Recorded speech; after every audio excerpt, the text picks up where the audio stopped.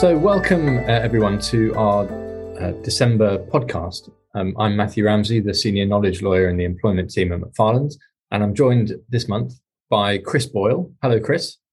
Hi, Matthew. Chris, as you can hear from that little excerpt of his voice, has not got a classic English lawyer's received pronunciation accent, and that is because as well as being an excellent lawyer, he has an accent that's different from mine. And as we're going to be discussing accent in this podcast, we thought it made sense to have two different accents available to you. Chris, I don't know where you place your accent specifically in Scotland. Edinburgh accent. And given that you've worked professionally mainly in London in city firms with a predominantly English workforce, how has your accent been received by your co-workers, mentioning no firm names? I'd say it's generally been positive, actually. I break it down into a few steps.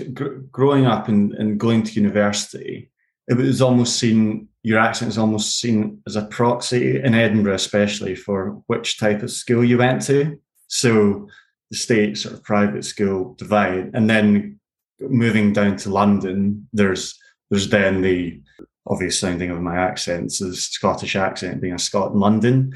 So I would say it's generally been well received, and it's probably been more the typical sort of increased imposter syndrome, given that you speak differently to the vast majority of people who you're working with. But on the face of it, I've not. It's been generally well received by people.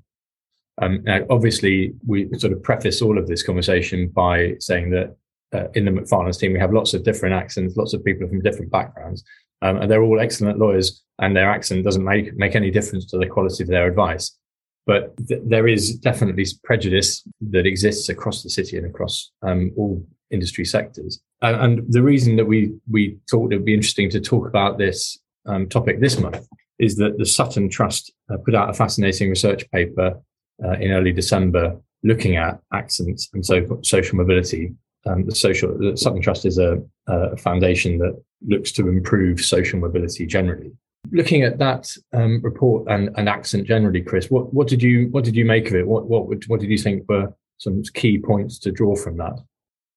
Yeah, it was an interesting report. I mean, the main thrust of the research, to echo what you said, Matthew, was that accent's still the primary signal of socio-economic status. And in terms of some of the statistics were fairly stark in the report, I'd say. But the first finding, as you said, Matthew, was that attitudes to different accents have remained fairly static throughout time, with received pronunciation, RP, French accented English, standard accents such as Scottish, Southern Irish, and American being ranked higher as those traditional sort of industrial accents associated with industrial cities such as Birmingham, Manchester, and Liverpool, and also ethnic minority accents such as Afro-Caribbean and Indian being lower ranked than the standard accents or the RP accents I was talking about. Now, the consequence, the flip side of this, is that the report noted that RP accents in the UK, which is estimated to be spoken by less than 10% of the population, do overwhelmingly occupy the sort of elite professions within the UK.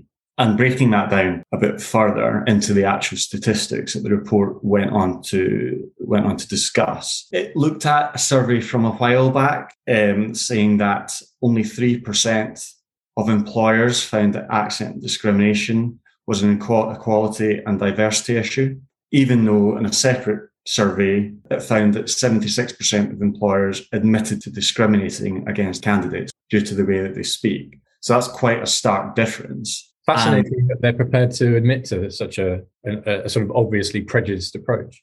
Yeah. I mean, it's very noteworthy that was on an anonymized basis.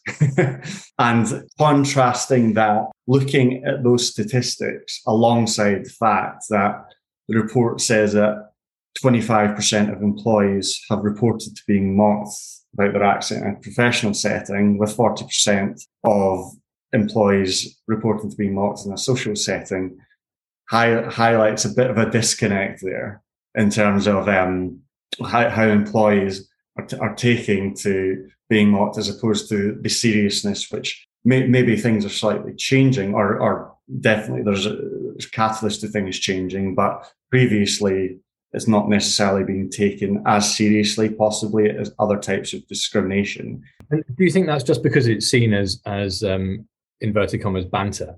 Yeah, the age-old banter defence. I think that is the case, and one part of me obviously doesn't want to inflate the seriousness issue at times where there can just be sort of gentle jousting between different employees and the sort of gross sensitivity point. But on the other issue, there's been a tendency, alongside all sorts of other types of discrimination, to just categorize it as banter and sweeping under the carpet that way. But as with other types of discrimination, it's important because with the mockery, there comes certain types of biases, and biases and stereotypes about accents are used in many situations, or a lot of situations, to judge skills and abilities. And it does create a cycle whereby employers are tempted to favour those employees who talk and sound like them rather than those with less traditional accents. And for that reason, it obviously has the byproduct of potentially, unequal access to employment, and potentially excluding a large cohort of a talent pool who otherwise have similar skills and abilities to those with, sort of inverted commas, more acceptable or traditional accents in those professions. We've seen a lot of employers over particularly the last 2 or 3 years really trying to step up their game in terms of recruiting from a broader cohort of candidates, looking particularly, I suppose, at gender and ethnicity. Those obviously are protected characteristics under the Equality Act, where accent isn't. Are you seeing clients coming to accent in the same way, approaching it with the same degree of seriousness? And if they're not, I suppose, do you think they should be, for the reasons that you've already outlined? And what might employees be able to do to sort of push that agenda a little bit further? I think it's definitely coming to the forefront of the minds of employers recently, and especially it's becoming more of a hot topic in the media. For example, there was the very recent BBC documentary on this point. There's been a couple of FT articles recently highlighting this point. So it's definitely an issue which is coming more to the forefront of the agenda, given inequalities of people being able to work in elite professions. In terms of, and I'll go on to mention later on in the podcast how employers may actually approach this issue and take steps to improve the makeup of the workforce. But in terms of challenging it, as you correctly said, there's not necessarily a direct route to challenge on accent, socio-economic background, as it's not a protected characteristic under the Equality Act. I mean, this is contrast that position to in France, where I believe that individuals now are protected from accent discrimination. But having said that, the Equality Act does prohibit discrimination based on race, which non-exhaustively includes colour, nationality, ethnic or national origins. So I'll go on to look at whether discrimination based on accent or socio-economic background an employee could indirectly challenge through one of these bases. So that's interesting. So that means that you'd be protected because your accent is so closely connected with Scotland, which is obviously a nationality, but somebody from, let's say, Newcastle might not be. Yeah, exactly. And that's an interesting point. So the Equality and Human Rights Commission says that national origins, and going on the national origins aspect of definition of race in the Equality Act, it goes on to list English and Scottish as separate national origins, obviously, but they wouldn't necessarily be different nationalities. So using that example, and given that accent is a strong signifier of a national origin, any accent discrimination for me could potentially fall within, there could potentially be an avenue of challenge there based on accent discrimination. Quite an arbitrary tool then. But potentially, because the ACAS code on this states that more local or regional variations, such as employee working in the south of England who feels that they're being unfairly treated because they're, say, from Liverpool, Manchester, Newcastle, wherever, they would be unlikely to succeed on that basis. And there's been a tribunal case on this, Ryan and R. Robertson and Sons Limited, where the claimant alleged that the HR manager had mocked them in a Liverpool accent based on Harry Enfield characters from Liverpool. And in rejecting the claim, the ET said that whilst the conduct of the HR manager was gratuitous and unprofessional, the detrimental impact couldn't be said to be based on national origin. How interesting. So unless you can draw a clear dotted line between your accent and a race or an ethnic origin or a national origin marker, effectively you're left without very much protection as the law stands at the moment. You're left without protection from a discrimination perspective. You'd be left trying to argue based on normal, ordinary employment law principles, such as breakdown trust and confidence, or sort of bullying and harassment. But you wouldn't be able to get there on Equality Act. And so you mentioned that you wanted to talk about what steps employers might take. It's just before we do that, I suppose it's just worth flagging, because it's an interesting point, that there is provision in the Equality Act for socio-economic disadvantage, but only in very limited ways. And that's because it's actually in Section 1 of the Equality Act, isn't it, that there's an obligation on local authorities to have regard to the desirability of making decisions in a way that's designed to reduce inequalities of outcome, which result from socio-economic disadvantage. But that's only at the moment in force in Scotland and in Wales. Although I think some local authorities in England do it voluntarily. So in Scotland and Wales, at least, local authorities and all public authorities have to have regard to income, deprivation and background when they're looking at how they allocate resources to education and health and work and so on. But that's not translated into any obligation on private sector employers. Yeah, absolutely. And that's the gap there. And that's where, for one of a multitude of reasons why, and mostly now to do with the bottom line, why a lot of employers are realizing that they're actually it's lagging behind a bit, but similar to expanding the cohort and the talent pool that it looks for in terms of ethnicity and other protected characteristics. That's why employers are now taking, or some employers are taking real action to try and address socio-economic disadvantages. And so the most obvious ones, I suppose, are to put in place quite straightforward steps like having CV blind recruitment, or what's called, I think, contextual recruitment, where you look at a candidate's grades by comparison with their peer group in whichever school they've come from, rather than as an absolute measure. So, 3 Bs, for instance, in a school where everybody else gets a D might be regarded as more favourably than somebody who gets straight A's if everybody else in their school gets straight A's. Yeah. To try to give some sort of context to the raw number. Are there any other steps that you'd encourage forward-thinking employers to take? I think as a first step, it should form part and parcel of their overall wider diversity strategy.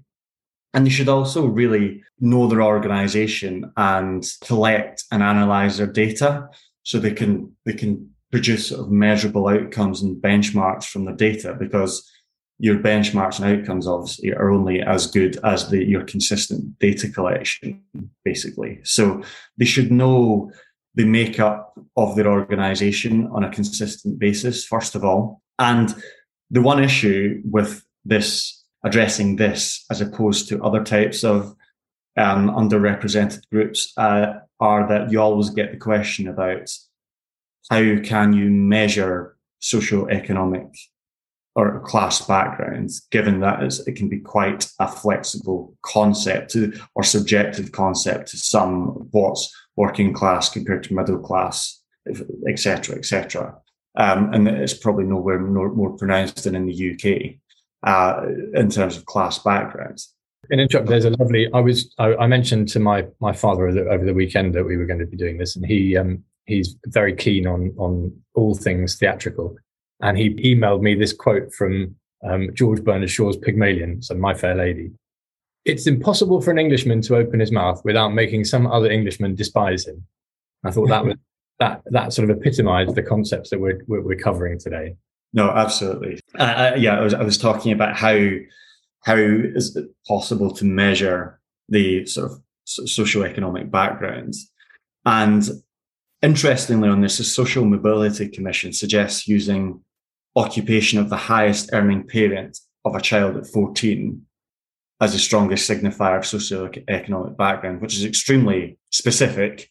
And it includes 3 other key measurements, such as highest level of parental qualification, types of school attended by the child between ages 11 and 16, and whether they had any free school eligibility. So that, at least there, we have some sort of definition that we can work with. And I believe that KPMG are currently using this in its collation of data, and moving a step ahead of collation of data, KPMG and PwC are actually using this data to collate socio-economic pay gap reporting in a similar way to the sort of statutory gender pay gap reporting regulations, which all employers with over a certain amount of employees have to report on a yearly basis. So that's interesting in terms of the initial steps, but obviously there's no point having the steps and having the data if you've not got a strategy of how to deal with it. So